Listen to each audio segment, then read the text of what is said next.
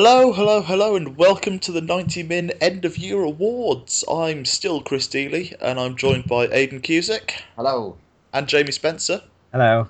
We're not joined by Scott Saunders today, who's away infiltrating an underground hamster fighting ring in eastern Hungary. I thought he'd quit just like he did The Apprentice. We're going to get straight into it with our Young Player of the Year shout. Aidan, who have you got? I've gone for Dele Alli. I know he spent the back end of last season in League One. But I think that highlights just how good he's been to become a regular at Spurs so quickly and be involved in the England setup as well. I just think he's been incredibly refreshing. It's so rare for an English player in central midfield who likes to attack people through the middle as he does, and I just hope that he doesn't lose that fearlessness as he gets older, as some players do. Well, mine is Everton's Romelu Lukaku. It's sometimes hard to remember that he's still just 22 years old, and he doesn't even turn 23 until May. The last end of last season for him was maybe not his strongest. He was still good, but not spectacular. This season he has been spectacular. 15 goals already, 9 in his last 8, I think. He's been incredible. He's the only thing, him and maybe Jared Deulofeu, the only thing really keeping this Everton team in business at the moment, because their defence has just been horrible. Yeah, he's certainly my shout. Jamie?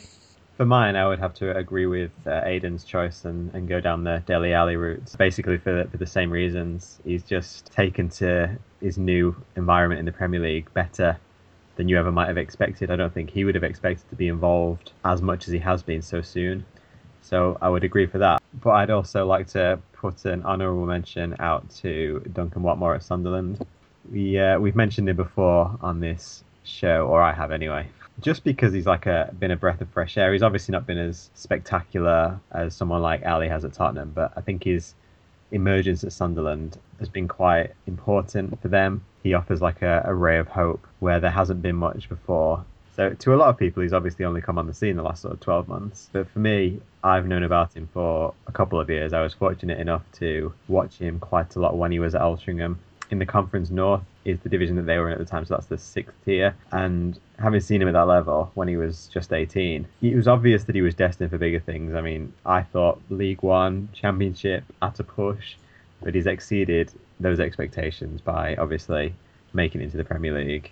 He's just got a really bright future, and I think it was important to highlight him. Yeah, that's fair enough. It's always nice to have a bit of optimism about the future, especially for young British players. So that's the youngsters done. Do any of those get a look in for your overall player of 2015, or is that somebody else? We were with Jamie last on that, so we'll go to Aidan again. I'll be honest, I did consider Romelu Lukaku for both. I've not gone with him for either in the end. The only reason I didn't pick him for the young player is because I know you say he's 22, and I completely agree with the reasoning behind that, but he's been playing for 6 years, so in my eyes he's not young anymore. He has far more experience than most 22-year-olds, so that's why I disregarded him for that, but that's the only reason. Oh yeah, no, I understand that. That's fair enough. And your player of the year? My player of the year is Harry Kane.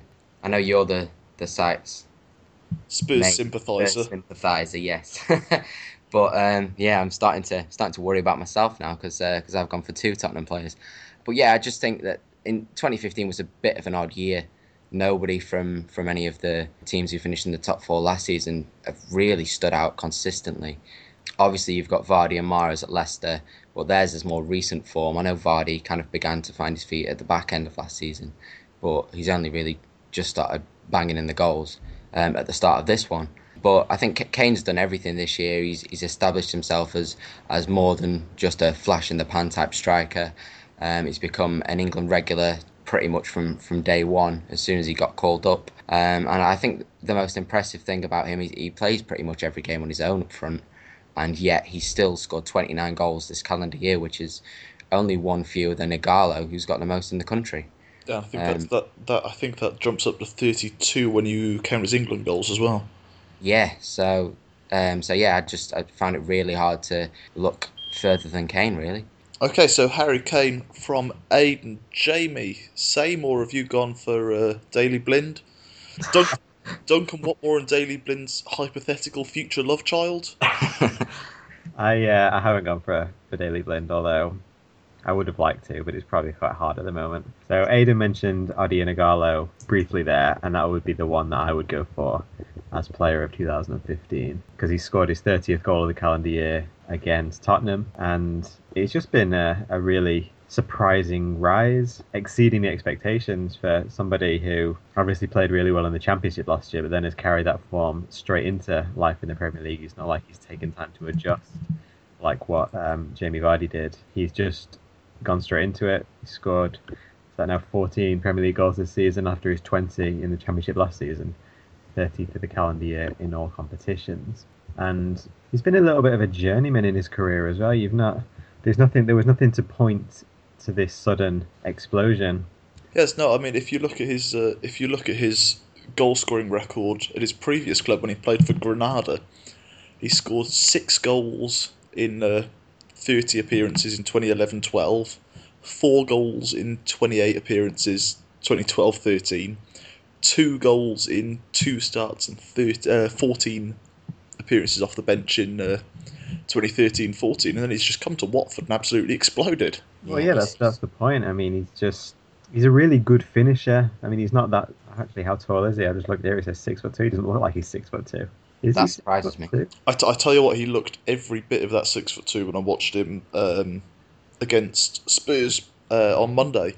Just the power, the goal that he scored. I don't know if either of you saw it.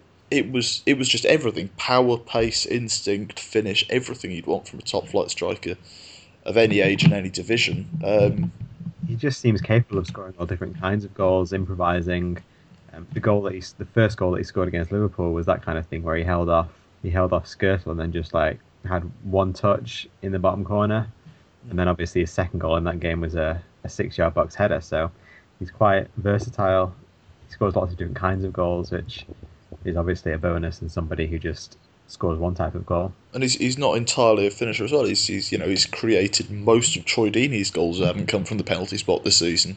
Okay, so yes, Ighalo's been a bit of a phenomenon. For me, I think I'm going to break the mould slightly and not go for a striker. Now, Aidan's mentioned that I'm, I suppose, one of the site's resident Spurs sympathisers, but my pick for Player of the Year is Mesut Ozil. This could be biased by the fact that his last 6 months have been so impressive and it's what's stuck in the head more, but I don't think in all the time I've been watching Premier League football there has been a player with a better eye for a pass and a better ability to pull that pass off in the last half or third of the pitch than Mesut Ozil.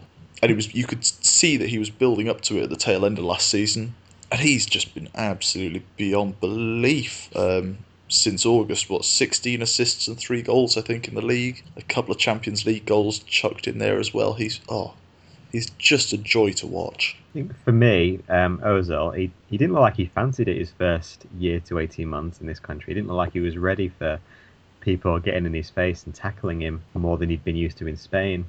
But obviously now he's sort of grown into that. The only games that I'd ever seen him play before he moved to England was in the World Cup for Germany against England, when obviously England got smashed. And the other ones were when he was playing for Real Madrid against Manchester United in the Champions League 2013. And on that day, on those 2 days and across the 2 legs, I actually thought he was probably Real Madrid's best player.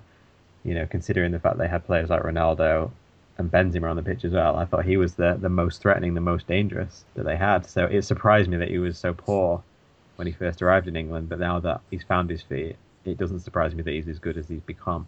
So let's rattle on to a Manager of the Year. Jamie.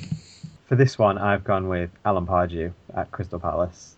It fits quite nicely into the year as well, because he obviously took over at the start of January in 2015, and now we're at the end. And it's been such a dramatic turnaround for Palace, because when he arrived there, obviously they were in a bit of a pickle, facing relegation, and he's turned them from relegation fodder to a team that's genuinely challenging to finish in the top 5 to 7 in the Premier League. And that's just a ridiculous turnaround in just 12 months, and he deserves a lot of credit for all that. Aidan? Exactly the same. Someone brought up a tweet yesterday, which was the one that Palace put out when they sacked Neil Warnock, and the second comment was a Newcastle fan who said, "Please take Pardew." And obviously Palace are now 5th and Newcastle are 18th and have struggled throughout 2015. I just thought that was particularly brilliant. But yeah, I agree with everything Jamie said about Pardew, and he was probably the only category on here that I picked immediately and didn't have any doubts over. Now, see, I was a little tempted to go for Claudio Ranieri because I love him a bit. I think I've written a couple of times on the site about how much I love him. More because of certainly as much because of the brilliant Chelsea side that he managed in the early 2000s. Gianfranco Zola in that side, possibly my favourite football player of all time. But even so, yes, I also picked Alan Pardew. I think as much as you can say for what he's done for Palace since he took over, it equally shows how well he was doing at Newcastle with their decline since he left. I mean, they've just been an absolute horror show. You know, a lot of people are complaining about him, but they're in so much of a worse position now. And Palace have just rocketed up the tail. He's been superb, and I think Palace absolutely hammering Newcastle at Selhurst Park might have been one of the most satisfying moments of the calendar year. Just brilliant. Yeah, I'd go with that. And shuffle down the track onto Team of the Year, club or international. Aidan, why don't you kick us off here? Leicester, I've gone with. I tell a lie, I actually... these were alongside Pardew as one of the ones that I put in straight away and didn't doubt. While Palace have gone from relegation zone to 5th, yeah, Leicester have done even better than that. They went from being bottom of the table at Christmas last year to top of the table Christmas this year. By the time this goes out, they could be top again, but they're well in the top 4 and well in title contention as well. That great escape they had at the back end of last season was like no other I can remember, and they've just carried that on into this season and have perhaps been the most exciting team to watch of all, and that's despite a change of manager in the summer and everybody tipping them to go down. And like Chris said about Claudio Ranieri being quite likeable, I just think it's been a very fun year to watch Leicester. Yeah, just putting it out there in the annual Premier League table, so all the matches from 2015 rather than the season, with a game in hand over Spurs, 2 points above them. They're 4th since January the 1st this year. So obviously the people who are doubting that they can keep it up for a full season, I know I'm kind of still among them. They've got some longevity. They're above Man United, Chelsea and Liverpool over the last 12 months, which is mad. Now, Jamie, your team of the season. Now, Aidan's just explained every reason why Leicester are better than Crystal Palace, but I was still going to say Crystal Palace. I understand that because I was tempted to say the same thing. I agree with all the reasons he said about Leicester. They have been a really good team. I just really like Palace. They're just fun to watch.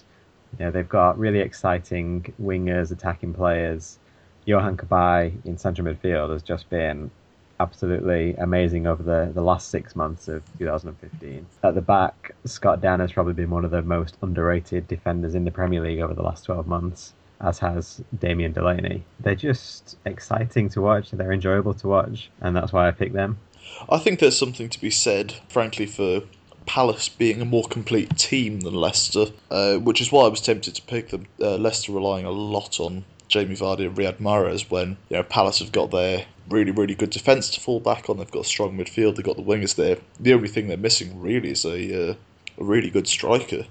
Don't tell Patrick Bamford.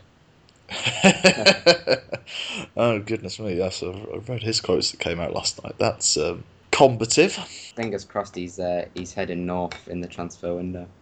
Finally, my team of the year is not a club side at all. It's actually the England women's national team, largely for the performance at the World Cup. I'll give it a quick recap because I'm not sure exactly how many people watched it. Clearly, Jamie and I did most of it. They lost their opening game 1-0 to France. It looked as though the team were just going to kind of England, basically. They were just going to do an England at a World Cup. Disappoint, play limp, uninspiring football. And then it just didn't happen. Lucy Bronze and Steph Houghton were brilliant to take them past Norway and into the knockout rounds. Beat a Canada team who were frankly one of the favourites for the tournament. Lost in the most heartbreaking fashion, the most heartbreaking own goal right at in the last minute of the match against the holders Japan in the semi-final. And then beat Germany in the third place playoff for the first time in, 20-odd meetings? A 108th minute penalty converted by a player who, until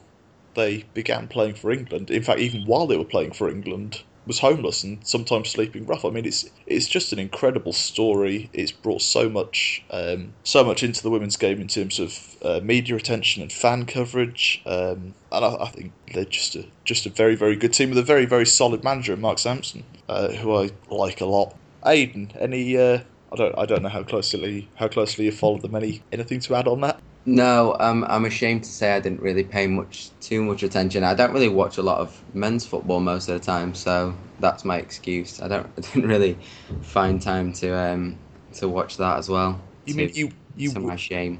You mean you weren't staying up at 4 o'clock in the morning watching games from Canada? That's another reason. I think I might have been in New York for the Canada game actually, because that rings a bell. I watched that, and it was like late afternoon tea time kind of thing. So I did watch that one. Because obviously the timing was good, but yeah, I need my sleep.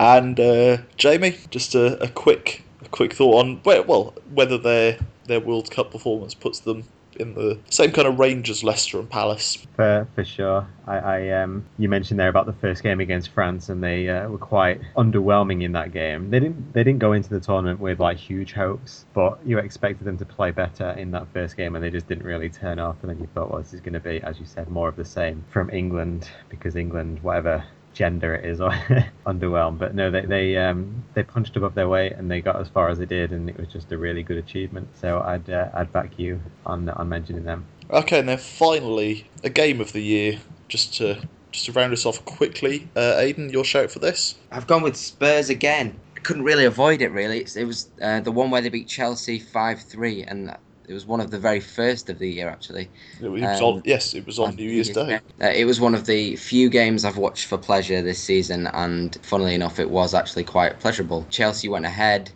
Spurs then came back and were 4-1 up, and then 5-2 up, and then finally 5-3. And I think that was the one for me that made me think that Harry Kane is actually the real deal. He scored 2 that day, and I thought, yeah, this is not just a flash in the pan. This is a very good centre forward, and that's that. We are kind of rattling through. We're a bit pushed for time at the moment, so I'll just throw mine in quickly. It's Bournemouth 3, Everton 3 about a month ago at the Vitality Stadium. An incredible match in its own right. Obviously, no 3-3 game is going to be a bore-a-thon, but Everton 2-0 up going into the last 10 or 15 minutes. Looked like it was pretty much done and dusted, but then obviously you have to remember that Everton are Everton. I think it was Adam Smith scored the first for Bournemouth. Junior Stanislas equalised with 2 or 3 minutes to go.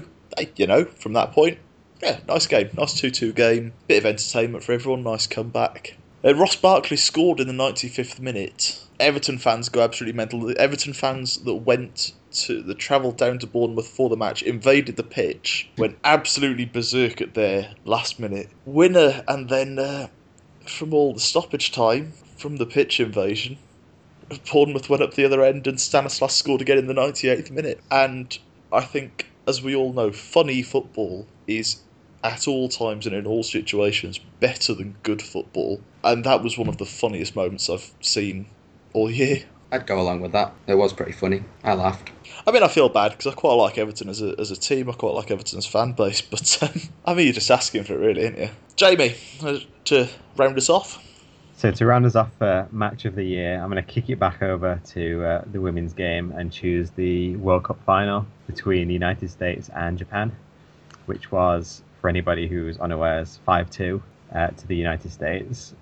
And so this was a rematch of 4 years earlier and a rematch of the 2012 Olympic final as well. So it was a bit of a grudge match going on. And the United States just absolutely obliterated Japan from literally the opening minutes. It was 4-0 after 16 minutes. It was on a par with Brazil and Germany at the Men's World Cup from a year earlier. That was the kind of direction it was heading in, and it was just a performance when it really mattered on the biggest stage from the United States to exercise some demons, really, because everybody always assumes that they're like the best team in women's football, but they hadn't won the World Cup for 16 years until that point. Yeah, I mean, it was a World Cup final, so where else do you take it from there? And a match that featured possibly one of the best, possibly the best goal in a World Cup final from Carly Lloyd. Oh yeah. And I know you had a little bit to you want to give her an honourable mention in another category. Yes, so to push out an individual performance of the whole of 2015, I would choose Carly Lloyd for that game. She was a veteran of the team going into this tournament, past the age of 30. This was possibly her last World Cup, last time to really shine, make an impression, and she did that in a ridiculous fashion in that final. I said it was 4-0 inside 16 minutes. She scored a hat-trick inside that time. And one of them from the halfway line. And was from the halfway line, yeah, and it was just, to call it a clutch performance is possibly an understatement. She had a bit of a reputation for clutch performances. She scored the winning goals in the 2008 and 2012 Olympic finals. She also scored in the last 16, the quarterfinal and the semi-finals of this World Cup as well. So just an honourable mention there for Carly Lloyd, Performance of the Year. Yeah, and I think that's a good way to wrap up our awards for the year. We will be back in a day or two with some alternative awards. Just a little extra time podcast because, well, we can never really resist having a bit of fun, can we? I've been Chris Dealey. Thanks again to Jamie and Aidan. Catch you on the flip side. I can't be as cool as that, so I just wish everybody a Happy New Year. And our best wishes to absent presenter Scott, who is currently abseiling down the side of Mount Everest. Thanks again for listening. Have a wonderful new year.